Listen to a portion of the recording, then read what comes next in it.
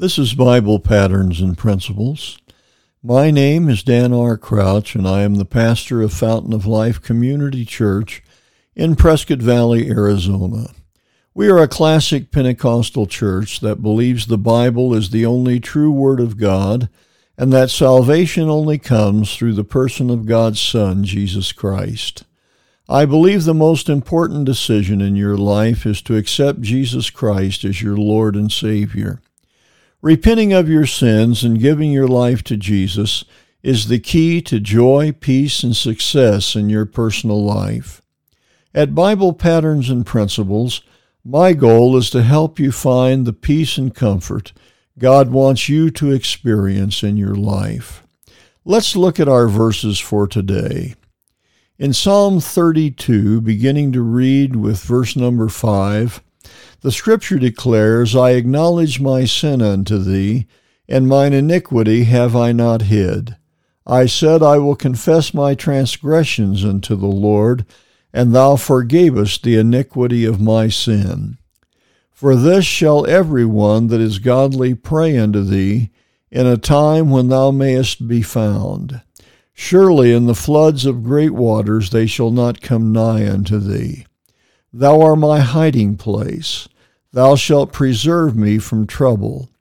Thou shalt comfort me about with songs of deliverance.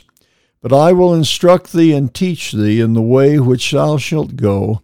I will guide thee with mine eye. It is September 11th, 2020. It is the 19th anniversary of the tragedy that took place as planes flew into the Twin Towers. We are reminded today that we are not invincible. Only the hand of God can protect us. The time for repentance and honesty before God is now. We are in great danger as a nation.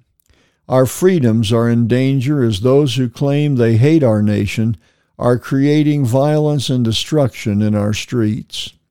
If God does not put his hand of protection upon us, we are without hope. He will instruct us and guide our steps if only we come into right relationship with him. Repentance is God's desire for us. Let us all kneel, not in protest, but in prayer. God will guide us, and he can bring peace and security back to our land. But we must first kneel in repentance for our current disobedience to him. I hope the words we have shared today are meaningful to you. Jesus wants to minister to you if you will only let him. If you have not already done so, invite Jesus Christ to be your Lord. All you have to do is to invite him to forgive your sins and be your personal Savior. I know if you ask him, he will honor your prayer. This has been Bible Patterns and Principles.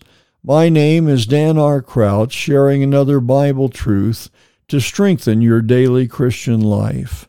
Please let me know if you're enjoying these brief teachings from the Word of God, or if you have a prayer request. You can write to me at BiblePatternsandPrinciples@gmail.com.